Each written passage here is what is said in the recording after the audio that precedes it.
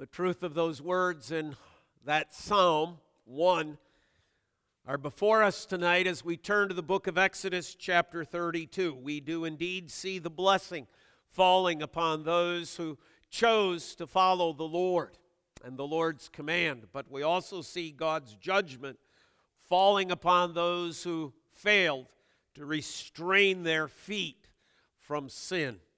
Exodus chapter 32. Let us hear God's breathed out word. When the people saw that Moses delayed to come down from the mountain, the people gathered themselves together to Aaron and said to him, "Up, make us gods who shall go before us. As for this Moses, the man who brought us up out of the land of Egypt, we do not know what has become of him." So Aaron said to them, "Take off the rings of gold that are in the ears of your wives, your sons, and your daughters, and bring them to me." So all the people took off the rings of gold that were in their ears and brought them to Aaron. And he received the gold from their hand and fashioned it with a graving tool and made a golden calf. And they said, "These are your gods, O Israel, who brought you up out of the land of Egypt." When Aaron saw this, he built an altar before it. And Aaron made a proclamation and said, "Tomorrow shall be a feast to the Lord." And they rose up early the next day and offered burnt offerings and brought peace offerings. And the people sat down to eat and drink and rose up to play. And the people said to Moses, and the Lord said to Moses, "Go down, for your people, whom you brought up out of the land of Egypt, have corrupted themselves. They have turned aside quickly out of the way that I commanded them. They have made for themselves a golden calf and have worshipped it and sacrificed to it and said, 'These are your gods, O Israel, who brought you up out of the land of Egypt.' And the Lord said to Moses, 'I have seen this people, and behold, it is a stiff-necked people. Now therefore let me alone, that my wrath may burn hot against them, and I may consume them, in order that I may make a great nation of you.' But Moses implored the Lord his God and said, 'O Lord, why does your wrath burn hot against your people, whom you have brought out of the land of Egypt with great power and with a mighty hand? Why should the Egyptians say, with evil intent did he bring them out, to kill them in the mountains and consume them from the face of the earth? Turn from your burning anger and relent from this disaster against your people. Remember Abraham, Isaac, and Israel, your servants, to whom you swore by your own self, and said to them, I will multiply your offspring as the stars of heaven, and all this land that I have promised I will give to your offspring, and they shall inherit it forever.' And the Lord relented from the disaster that he had spoken of bringing on his people. Then Moses turned and went down from the mountain with 2 tablets of the testimony in his hand, tablets that were written on both sides, on the front and on the back. They were written. The tablets were the work of God, and the writing was the writing of God engraved on the tablets. When Joshua heard the noise of the people as they shouted, he said to Moses, 'There is a noise of war in the camp.' But he said, 'It is not the sound of shouting for victory or the sound of the cry of defeat, but the sound of singing that I hear.' And as soon as he came near the camp and saw the calf and the dancing, Moses' anger burned hot, and he threw the tablets out of his hands and broke them at the foot of the mountain. And he took the calf that they had made and burned it with fire and ground it to powder and scattered it on the water and made the people of Israel drink it. And Moses said to Aaron, 'What did this people do to you that you have brought such a great sin upon them?' And Aaron said, 'Let not the anger of my Lord burn hot. You know the people, that they are set on evil. For they said to me, make us gods who shall go before us. As for this Moses, the man who brought us up out of the land of Egypt, we do not know what has become of him.' So I said to them, 'Let any of you who have gold take it off.' So they gave it to me, and I threw it in the fire, and out came this calf. And when Moses saw that the people had broken loose, for Aaron had let them break loose, to the derision of their enemies, then Moses stood in the gate of the camp and said, 'Who is on the Lord's side? Come to me.' And all the sons of Levi gathered around him, and he said to them, 'Thus says the Lord God of Israel, Put your sword on your side, each of you, and go to and fro from the gate to gate throughout the camp. And each of you kill his brother and his companion and his neighbor." The sons of Levi did according to the word of Moses. And that day about 3,000 men of the people fell. And Moses said, "Today you have been ordained for the service of the Lord, each one at the cost of his son and of his brother, so that he might bestow a blessing upon you this day." The next day, Moses said to the people, "You have sinned a great sin. And now I will go up to the Lord. Perhaps I can make atonement for your sin." So Moses returned to the Lord and said, "Alas, this people has sinned a great sin. They have made for themselves gods of gold. But now if you will forgive their sin, but if not, please blot me out of your book that you have written."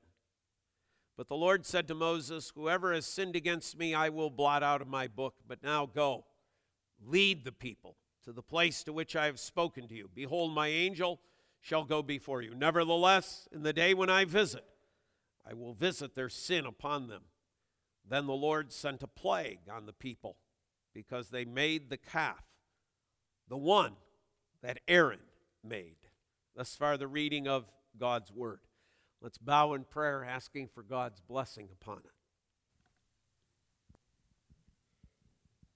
Our merciful Father, we read this story and we stand in disbelief how the Israelites and all that they had been through, all that you had done for them, Father, could turn their back on and build a golden calf. And yet, Father, we are reminded of our own hearts. That, Father, as has been said before, that it is nothing but an idol factory. Father, we just pray that we would see the beauty of Christ, that in his glory these idols would melt away. And Father, we would understand the price that was paid on his behalf for us. And Father, that we would live out our lives in a way that bring you glory and honor. All this we pray in Christ's name. Amen. And amen. For those of you trying to decipher the COTB after the title on the sermon notes, that stands for Creatures of the Bible number 8. Just in case you're trying to figure that out. Rather than writing all out, I simply summarized it in that way. This is the 8th sermon now, then, that we've had on these creatures of the Bible. Although, as we have looked at, there are many, many stories in between where we began this journey and where we are now that includes them. Last count, I heard that one of you was up to somewhere around 40 different events in Scripture. It'll be interesting to see as we continue to prod one another's memories on these things, where we might come to at the end of this as well. But it's necessary for us to understand this particular passage to know, first of all, Israel's journey up to this point. They have been at a place called Marah, M-A-R-A-H. It's a place right after leaving, or soon after leaving, the Red Sea, of watching Pharaoh and all his hosts drown, the soldiers washing up on the sea. Moses breaks into song along with Miriam. The people of God rejoice at this great victory that the Lord has brought them. It isn't long, and they're at Marah. And there they encounter not springs of great and wonderful tasting water, but springs of bitter water. And they complain. Moses brings the complaint to the Lord. The Lord shows him a tree to throw into the water, and the water is made well so that the people can indeed drink. Shortly after that, the people complain that there is no food. So God sends them bread from heaven, manna, and quail to eat. At Rephidim, another stop on this journey, they receive once again water from a rock this time.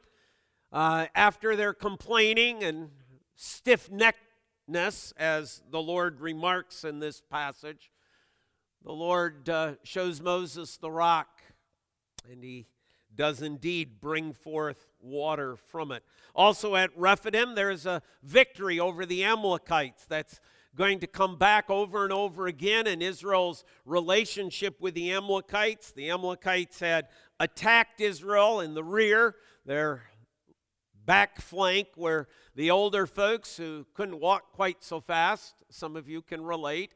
Those of you who have young children who could not make the journey quickly, those who were sick and those who were ill, that's who the Amalekites attacked. Because of that, God commands that Israel is to go after them, and they win a great victory. It's the passage where if Moses' hands are up, they win. If they're down, they lose. Now they're at Mount Sinai. They arrive there back in Exodus chapter 19, where they encounter God's presence once again. A mountain in smoke and fire. A mountain that is quaking, so much so that boundaries are set up, that the people are not allowed to go past those boundaries. Moses, by the time we get to Exodus chapter 32, has been up on the mountain for a long period of time. I will admit it's a little hard to decipher exactly the flow and the location of Moses between chapter 19 and chapter 32. Some ways that it can be read, it sounds like Moses makes journeys up and down the mountain on several occasions. He goes up, comes down, up and down, up and down. Other commentators will say, no, it's all one of the same event. He's gone up, and it's God speaking the law to him while he is up there, that law that is now recorded on those 2 tablets of stone that is coming down. Either way, it would be safe to say, based upon what we find in Exodus chapter 2, that the 2 tablets of stone have never made their appearance yet in Israel. That's what Moses is bringing down upon this occasion. So much has happened there. Much has taken place. They have certainly seen the power of God. They have seen and experienced the grace of God, the mercy of God. They have seen God's deliverance of them on many occasions. That's when we secondly then, if you're following the notes, encounter Israel's sin. It begins with a plea to Aaron, a plea to make them gods. The past, you see, is still present with them. The past of their experience in Egypt and all those gods, as we looked at a couple of weeks ago with the plagues, all of those gods that had surrounded them for some 400 years. It is a reminder to us that one of the sins of Jacob was indeed to stay past the provision that were given by Joseph. He was never told to stay there. He was never commanded to stay there. He was told to go there and that provisions would be given to him till the end of the famine, but life grew comfortable. They got wealthy. Why go back to Israel when we've got the land of Goshen? Yes, but we're surrounded by all these pagan deities. Yeah, we can survive that. We can get through it. But that which stubbornly persists with the people of Israel are these gods. So much so that if you recall, when we come to Joshua chapter 24, they've inherited Canaan, they've won the victories, and Joshua still has to say to them, put away from you the gods that your forefathers served. Well, what are those gods? These Egyptian idols. It is a reminder to us as parents that the culture does indeed dig its claws deep, not only into our lives, but into the lives of our children. And if we think, oh no, there'll be pure light shining in the darkness, we should look at the example of leaving our children in the darkness for so long. That when our children are in the darkness for so long, they don't even recognize the light anymore. Here are these people of Israel in the land of Goshen, surrounded by gods. And look at their cry. Make us gods to lead us. Why? Well, they give their reason. Moses is gone. We don't know what's happened to him. He's been gone. If we follow the story and what has taken place, he's been gone for 40 days and 40 nights. He's been up on the mountain. Rather an impatient lot, I would say, in the fact that they stayed in Egypt 430 years. Now all of a sudden they're really impatient folks. But this is their plea. Make us gods. We need something to follow. See, even their understanding of Moses is wrong, isn't it? Do you notice there's no God mentioned here? It's either Moses or the idols. Give us the man. We need a man. We need a person to follow. Or give us, if we don't have the man Moses, then give us gods. No mention of the Lord. No mention of him. He's absent from their thinking. He's absent from their plea. Secondly, we read of the act here of Israel's sin. Aaron asked for their rings of gold that were in their ears. It's interesting that later on Aaron, who makes all sorts of excuses later on, does not mention this fact. He just says, I asked for their gold, not the gold in their ears. It's an interesting thing because that was, you see, a sign of the fact that they belonged to the Lord. Remember when you were a slave and you got your freedom, you had your ear pierced? They belonged to the Lord. But they're taking, as it were, the sign of this. And they're giving it to Aaron. There is estimated that at this point in time, from conservative theologians, from biblical theologians, we would say, somewhere between 2 and 3 million Israelites. It's a lot of gold. Now, we don't know if they all participated in this. There would be some evidence in the text that not every Israelite went along with this, but there's still a pretty good pile of gold sitting there in front of Aaron that got collected and brought to him. And what does Aaron do with this?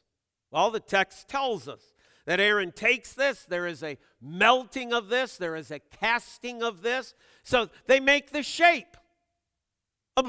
They make a shape of a calf, probably resembling one of those gods back there in Egypt that they had worshiped, that they had seen, that they would recognize. Oh yeah, we're familiar with that figure. But you see, they make a mold of this. Then they pour the gold into the mold. And then when they take the mold off, Aaron takes an engraving tool to shape it, to form it, to give it all of its detail, to give it its exactness, to give it its exclusiveness. Oh, he's going to tell Moses later on, oh no, I didn't do anything, it just popped out. No. Their act was definite. This isn't we didn't know what was going to happen. He knew exactly what he was doing. He was creating for them a golden calf. It didn't just appear.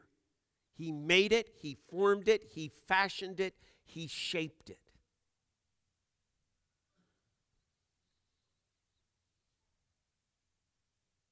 But then they begin to worship it.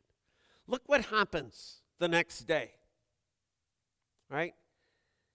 He received the gold from their hand, fashioned it with a graving tool, and made a golden calf. And they said, these are your gods, O Israel. There is a declaration.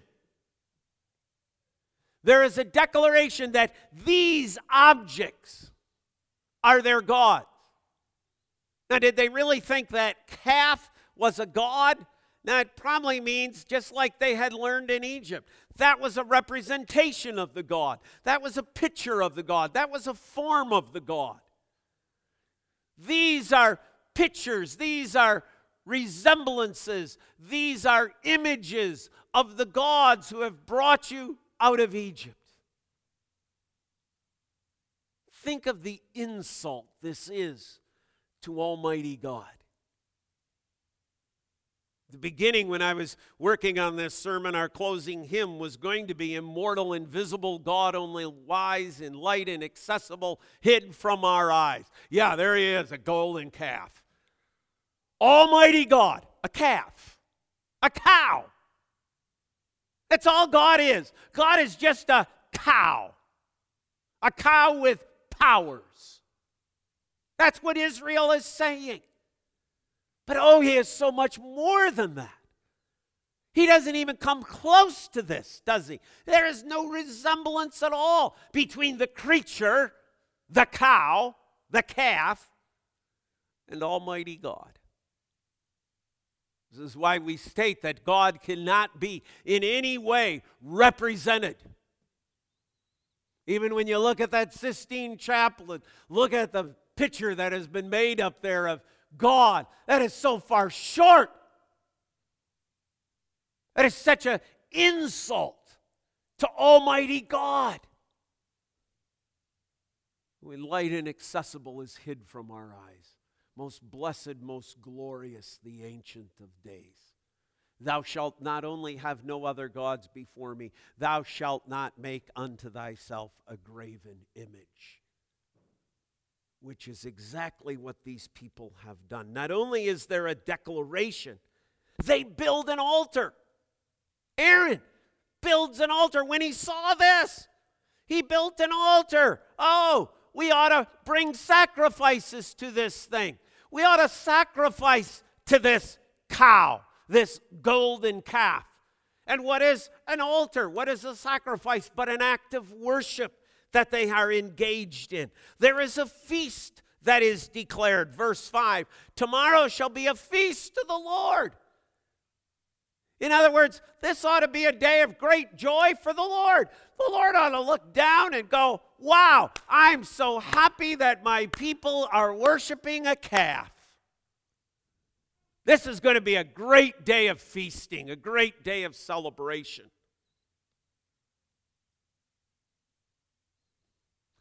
But it's followed by a lifestyle, isn't it? Verse 6, they rose up early the next day. They offered those offerings, burnt offerings and peace offerings, things that God had actually commanded. They're using that which God has given to worship a God that's a calf. They have committed, as Moses will say to the Lord, a great sin. And the people sat down to eat and to drink and rose up to play. Now, children, that doesn't mean they got out a soccer ball, or for some of you, a football. Doesn't mean they got out the croquet set. Doesn't mean they started playing horseshoes. Doesn't mean they got out the chalk and made some hopscotch patterns. To play means they committed immoral things. They did wrong things. They did dirty things. They did shameful things. They followed the pattern that they saw of Egypt. They imitated the lifestyle and worship of the Egyptians. Where did they learn that? They lived amongst them for 430 years.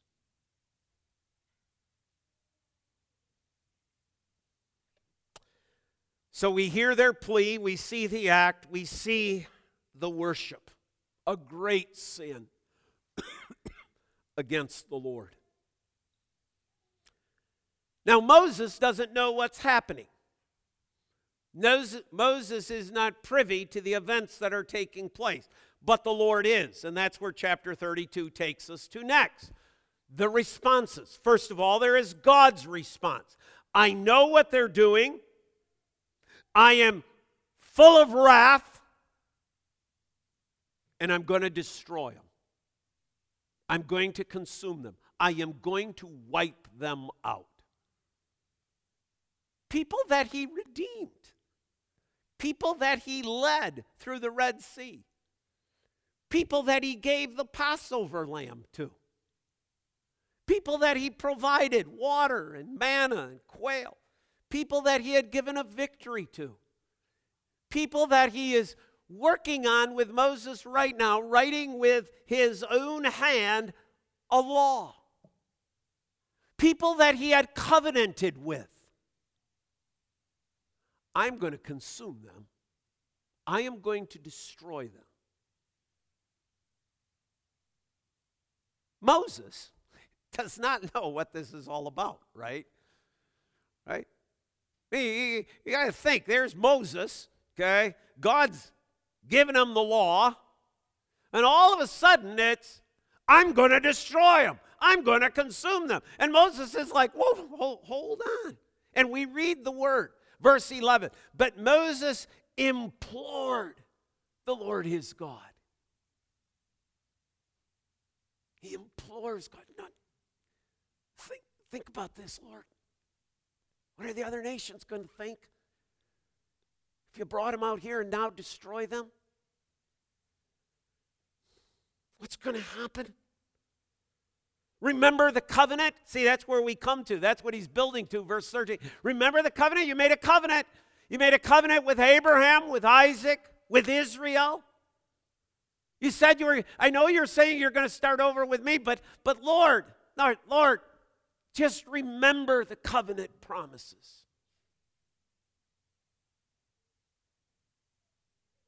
But there's another reaction of Moses, isn't it? He comes down the mountain.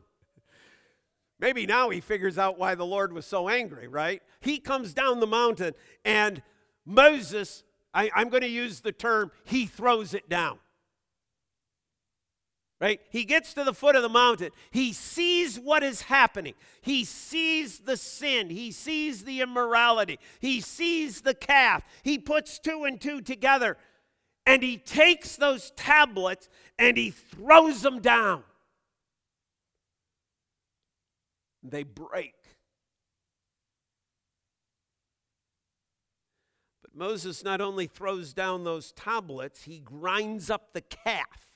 He throws down the calf. And in my mind, I just, every time I come to this part of the story, I'm like, how did you go about doing this one, Moses?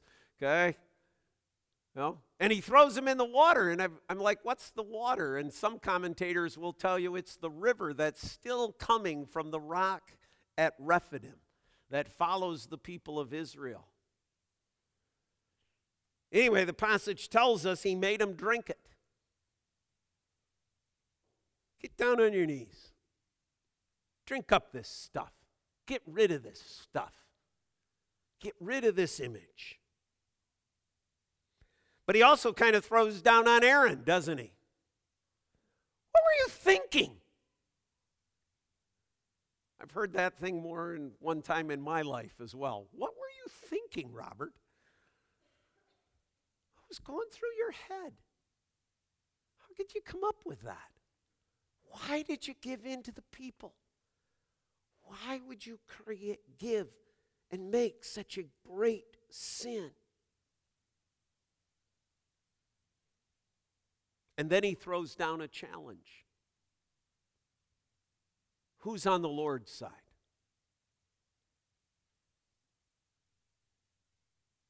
Who is looking at this with the same anger that I am? Who's looking at this and realizes that what has been done is wrong, it's sinful, it's shameful? The tribe of Levi arises and comes.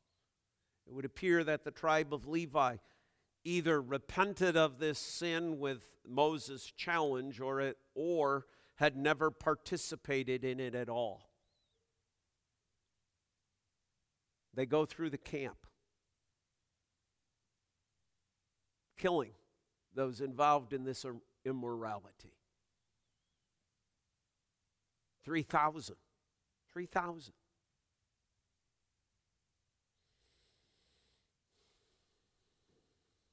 rewarded, yes, verse 29. Moses said, "Today you have been ordained for the service of the Lord." From this point on, throughout the entire Old Testament, the priesthood, the temple service, the service at the tabernacle is all committed to the tribe of Levite as the ones who are holy. Bless the man who serves the Lord. Even as we see the wicked consumed. But there is more to the story. And that's kind of the heart of the story. This is almost kind of the preface. Now comes the heart of the story. The next day. And this too is interesting, isn't it? Moses goes up the next day, attempting to be Israel's mediator.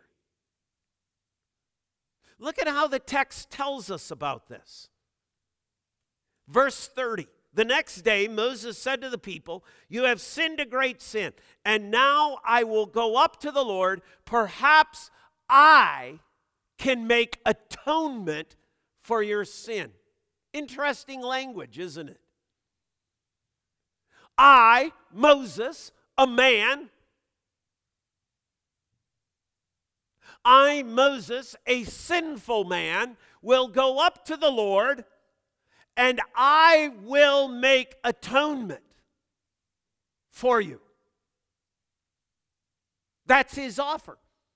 He comes to the Lord with a bargain. Lord, either forgive them or kill me. Either you forgive your people or you take my life. Do you know what I find interesting about this passage? Is the Lord is absolutely dismissive. It's as if the Lord doesn't even hear this.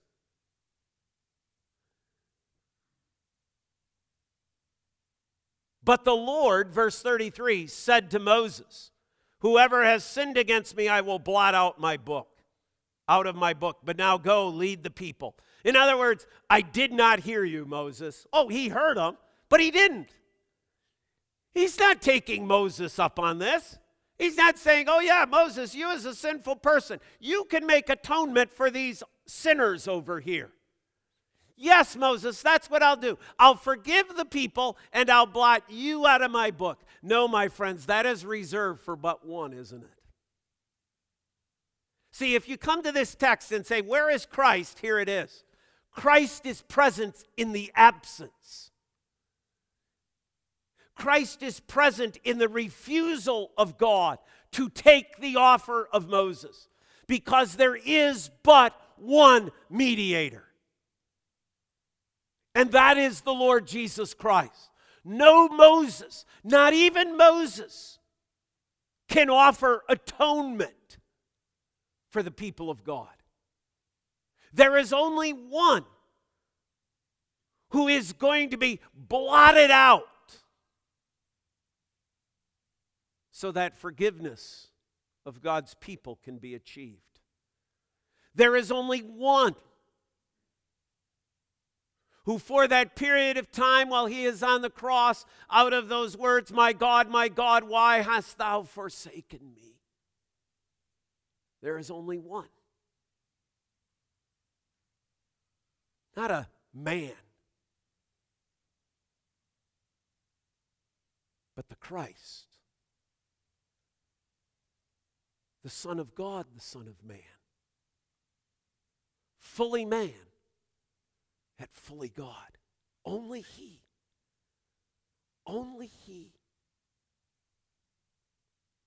will do what Moses offers to the Lord. No, Moses, that's not your place. Your place is not to be the atoning sacrifice. Your job is to lead. Now get back down the mountain and go lead your people. How do we know that in some way God isn't taking up his offer? Because of what comes in the last verse. If forgiveness had really been achieved through Moses' offer, then this verse makes no sense. Then the Lord sent a plague on the people because they made the calf, the one that Aaron made. God continues to execute judgment upon them. and it will be judgment and judgment and judgment. Because no one, no person can make that atonement save Christ. It's what we read in 1 Timothy 2 verse 5, but that there is but one mediator between God and man, the man, Jesus Christ. We read it in Hebrews 9:15. We read it in Mark chapter 14:24. We read it in Jesus' own words from John 14:6. I am the way, the truth, and the life. No one comes to the Father but through me. There is but one mediator. See, when I read this chapter, I know that I too have committed great sin. Our brother Doug prayed about that, right? That we're all idol factories. Our minds are idol factories. We're always fashioning gods like calves. We too have sinned a great sin. And I cannot make atonement for myself. You cannot make atonement for yourself. You can't atone for me. I can't atone for you. There is but one.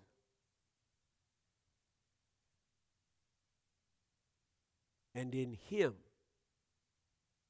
we find forgiveness. That is the point of all the questions that were asked to Nate and Stacy tonight. Will you teach Reagan that she is a sinner and she cannot atone for herself? Will you teach Reagan that there is but one mediator, Jesus Christ? Will you do all you can to teach her this?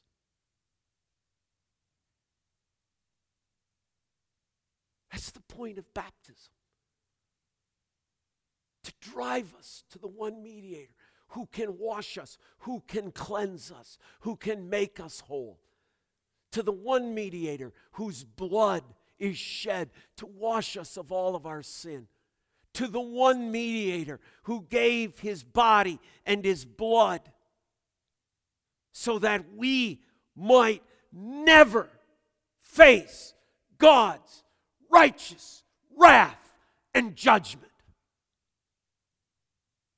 So that there will be nothing to ever separate us from the love of God in Jesus Christ. For the next week, reflect. Am I trying to save myself? Am I thinking that my good works, my efforts, my being in church, my coming twice a Sunday, my going to Sunday school, my praying, my having devotions, do I think that's what's saving me? Am I a Moses before God saying, I want to make atonement for myself, God? Or are we looking to Christ? And as we come to that table then, next Lord's Day morning, having reflected upon it, I pray that we come and see that it's Christ and Christ alone. In a baptism, at the table, in the Word. Let's pray. Father, thank you for your Word. Lord, we see Moses' futile attempt here.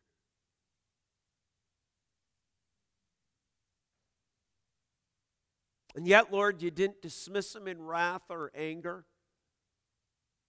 You set him to work. You sent him back to the people to lead them. To lead them to the Christ. To lead them to the true Passover lamb, to lead them to the one sacrifice, to lead them to the one who could make atonement. Lord, we thank you that in your grace and mercy, you have led us to Christ. Forgive us, Lord, for our wrong thinking. Forgive us for the idol factories of our minds. But forgive us, Father, not because of that which we have done. Forgive us for Christ's sake. For it's in his name we pray. And all God's people say, Amen.